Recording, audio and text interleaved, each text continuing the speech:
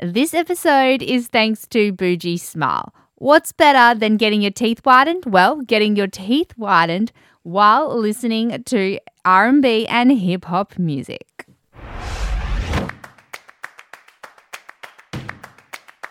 It's Left of Field with Danny Kavanagh. Welcome to the Left of Field podcast. My name is Danny Kavanagh and today I am going to be joined by a water polo player. That's right, Jordan plays here in Perth at the moment due to COVID, has played internationally in Europe and just missed out on selection to head to the Tokyo Olympics. But he is not giving up on the sport. He knows a lot and we go really in depth about the game of water polo, a sport we haven't touched on yet. So sit back, relax or head out for a run and enjoy the chat. Thank you. Jordan, welcome to the Left of Field podcast. How are you going today? I'm very well, very busy. A lot of things going on in Perth, despite COVID obviously getting in the way of probably a lot of people's plans. But no, I'm doing well. I'm doing really well. Yeah, you just mentioned you're renovating a house, so big task. You're very busy. Can you maybe, give us a little update? Where are you at right now? Obviously, COVID has struck havoc on all of us, but where has it left you? It's taught me many things, both my sport, personal life and work is all very much affected by COVID. I'm a videographer, so self-employed. So, COVID in that sense does disrupt a lot of people's faith in booking events, booking shoots and et cetera like that. But it does mean that other avenues in my life, which I've tried to fill. So I'm renovating a house. So whenever I have an excuse to be at home, bang, I can start renovating on the house. I have more time to put into that, focus on my mental state with sport and where we're at with the current Olympics, et cetera, and taught me to be more flexible. I think it's done that to a lot of people and it's good that you can see the positive out of it. Now let's jump into the pool. Tell me, how did you get into water polo? Full disclosure here, I actually played a lot of water polo growing up and I know it's not a sport a lot of people played, but I loved it and played for quite a few years. I wasn't very good. I did have a girl on my team, Dorothy, who now plays for the Hungarian team and she's off to the Olympics. Yes, I played with her growing up. So I love this. Word, yeah. We played together at Challenge Stadium, so I loved the sport. But tell me, how did you get into it? Well, I was very much into my swimming at a young age. I was from the ages between 8 till about 13. I was already taking swimming quite seriously. However, I got a little bit bored of waking up for training and then knowing I'd just have to swim. So I thought about what sport I could do to complement my ability in swimming, but then also give me a new avenue of skills that I'd have to learn. So water polo was that answering point. And I have a lot of family, a lot of history in water polo. My uncle played for the Olympic Games at the 2000 Olympics, so I had a lot of support going into water polo, and my father, for that matter, he played water polo for Australia as well. Did you take to it quite quickly? Did you progress to national teams and that straight away? Oh, the benefit was for me is I was a left-hander, which in water polo, is sure you probably are aware, left-handers are actually quite useful in the sport. Having that position on the right wing where you're catching with your forearm straight away meant that I had a little bit of an advantage over my right-hander. So growing up, I was fortunate enough to have a really good coach, Tom Hode, down at Bicton Pool, who from a young age taught me how to harness my ability in using my left hand, and I think that gave me the exposure I needed. And before I knew it, I was training with junior Oz teams from about 14, 15 years old. The sport's quite difficult. There's a lot of variables. There's a lot of skill, agility, technique that goes into it. Give us a bit of a rundown on what the key attributes you have to be successful in water polo. To be successful in water polo, it's a sport where every muscle is activated at some stage. I think there was some statistic. So says how many muscles are activated in one game of water polo. So the ability to be able to train yourself to activate certain muscles at certain times. So conditioning in a lot of senses, whether that's strength, fitness, endurance, you've got to have those platforms really nailed before you can even think about getting good at catching a ball, simply catching a ball or simply throwing it and actually playing the sport. So all the technical side of things is really important in the game of water polo. Tactics comes after skills and development in your fine tweaking of all your muscle activations, etc. A lot of treading water. Tactics. Have you used tactics to your advantage? Do you think that's a strength of your game over your career so far? Well, when I was playing in Europe for quite a while, for about 2.5 years, 3 years, on that professional platform, coaches really try to make their matchups work. So they analyze the team they're playing against, because water polo is very much a one-on-one sport. There's only 6 players on the field or in the water at any given time. So it really comes down to your ability to beat your opponent on many different levels. And I'm not classified a big player. I'm not a big, strong player. Most water polo players are, 95 kilos plus. I'm only 82 kilos. So what I tried to focus on when I've progressed as a player is my ability to maintain my speed, make sure that I was always moving, and understanding that my strengths could also be used as my weakness. So understanding what your opponent is thinking at any given stage has given me the edge to predict what's going to happen both defensively and offensively. So you mentioned that you did play professionally over in Europe. Tell me, how was that experience and what did you get out of it?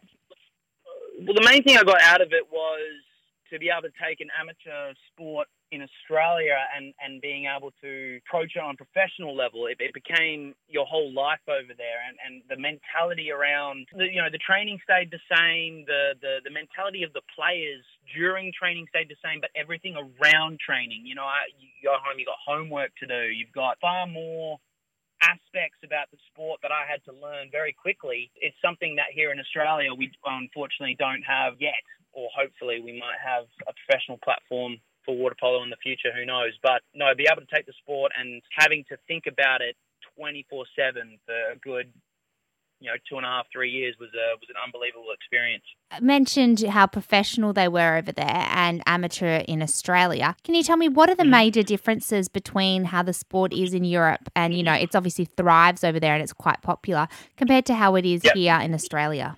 The quality of water polo, funnily enough, isn't the difference. Australians have always had a passion for their sport. So I feel like, despite it being amateur, the quality of water polo here is very good. I just think what makes the difference is the spectators aren't exposed to water polo here in Australia as they are in Europe. In Europe, the whole concept of sport is all very appealing on a lot of different platforms. A lot of people love a lot of different sports, where in Australia it's quite streamlined. Even though there are a lot of people who like a lot of sports, we don't necessarily go out and watch them. And for that reason, I feel like sponsors, financial investments is a lot more appealing in Europe than they are here in Australia at the moment. So what does Australia need to do to bring the sport up to the next level?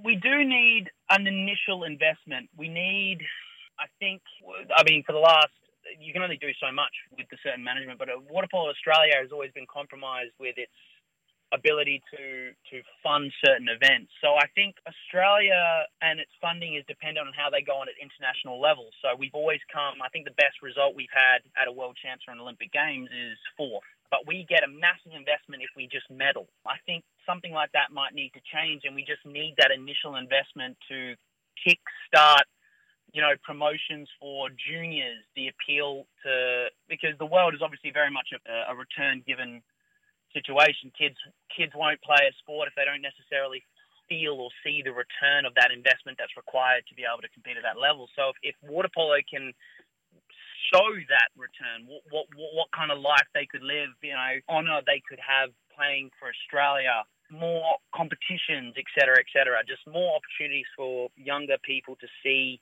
themselves playing the sport would be a fantastic start. How is water polo going at that grassroots junior level? Is it thriving? Is there the interest at the moment to build it? There is.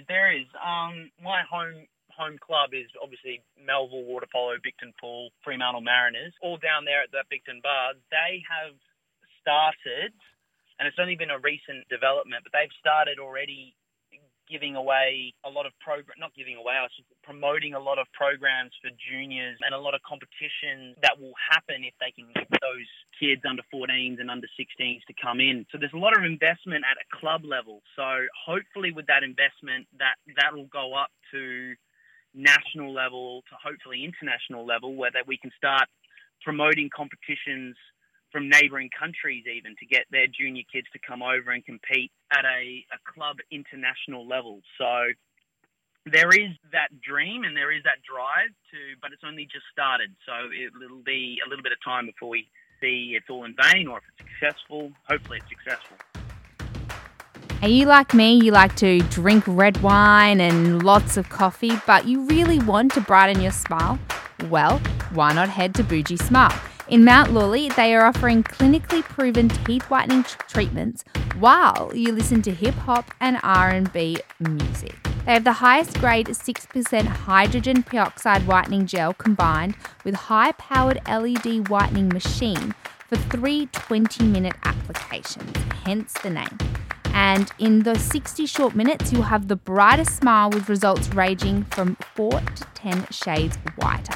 The average is about 6 shades. When I got it done, I actually improved by 8 shades whiter, so it is well worth it.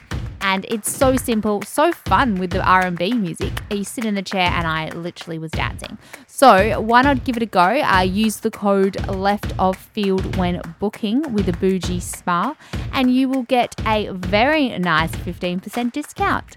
So brighten your teeth and drink all that red wine and coffee and not be afraid to smile. You came back from Europe. What made you come back to Australia and continue your career here? So at the end of I did about 2.5 seasons in Europe. At the end of the second season, I have a lot of, despite me loving my sport, and I really still strive to hopefully one day compete at the Olympic Games. I have a big passion for filming, and I wanted to finish my degree, and I wanted to be able to showcase what I'd learned in Europe, which was quite a lot. I did learn a lot of different things about the sport in Europe and showcase them in front of my teammates in the Oz squad, in front of the coach, in front of selectors. Whereas when I was over there, they could only just, get what they were given from my coach or any other people that were watching me. So I saw it as an opportunity to go, I've learned what I've needed to learn and I wanted to showcase that back here in Australia. So what's something that you've brought back here to Australia? The main thing brought back here to Australia is there can't be in training, there can't be a moment where you hop in the water, you can't be like, I'm just not feeling it, I'm not going to give it a go today. There can't be those moments. There can be your commitment to training and understanding that you might not be feeling great, you might not be feeling that well, but when you're at training, you're at training. You can't be thinking about anything else. You can't be, and in Australia, obviously, it's very difficult. You've got uni, I'm sure you have a job, you have all those things. But, for that hour and a half that you're in the water, you need to be there, regardless of your physical or mental state. If you're in the water, you need to be there. And if you can't be there, you need to tell someone. You can't keep it to yourself. And I think here training, what I've tried to do is to be at training and understand that we're all there for the same purpose, the same goal. There is no really where that phrase, there's no I in team. When you're in that water, you're all on the same page. You need to be. You can't be going in there thinking, I'm behind on everything. Or you can't be thinking, I know this. These guys need to learn it, not me. You're there collectively. And it's something that was drilled into me over in Europe because I went over there on the spectrum that I thought I was compromising the team. I didn't think I was at the level that they needed to be. But what I didn't realize was that mentality, that thought process was making the team go down to my level because like a team society, you're only as slow as your weakest link. You're only as slow as the slowest person walking. So yes, when you're at training, you need to be there. You need to be there for the team for no other reason. The cohesion will hopefully bring results. And so you're back in Australia and you've mentioned you do have the dream of playing for your country and the Olympics are coming up. Unfortunately, you didn't make the team, this squad this time? No, I didn't. I went over to Sydney to hopefully put in some performances because due to COVID, there was no national league for water polo, but Sydney was hosting a substitute league called Sydney Super League and a club called Balmain Tigers sponsored my move over there so I could compete with them for the Sydney Super League title, and we did really well. My performance, I thought, despite not getting picked, I thought I played really, really well. I walked away from the experience going, I'm glad I moved over there. I'm glad I did that. I was second highest goal scorer for the tournament. But conversations I've had with teammates that are going to the Olympic Games at the moment, and the Oz coach. Fortunately, I wasn't the right fit for the team, unfortunately, in the coach's eyes, regrettably. So what's the goal now? Are you focusing on the next Olympics? Is there going to be a national competition starting back up? What is the future of water polo in Australia? Well, there's nothing really set in stone. There's a lot of conversations happening at the moment regarding what it's going to look like, because obviously the new cycle is only 3 years long, so it's not a normal preparation process. So they have to rewrite the whole plan on how they're going to have a team ready in 3 years' time. So, and there will be a new coach as well. So I think the nation in the water polo world is a little bit in limbo until after the Olympics. With a new coach being announced, the new coach will hopefully put in expectations for where he wants the Oz team for World Champs next year, and then from that, there'll probably be a structure. But I imagine there should be a national league again, taking part next year from January through to April as it usually does. But as far as that, everyone's in limbo waiting to hear who the next Oz coach will be. Well, lucky you do, like you mentioned, have such a balanced life, and you've got other things to keep you busy while you train. So then what's a motto you like to live life by? The motto I'd like to live life by is, and it's something my coach told me on my first day at the West Australian Institute of Sport when I was maybe just turning 16. I was just turning 16.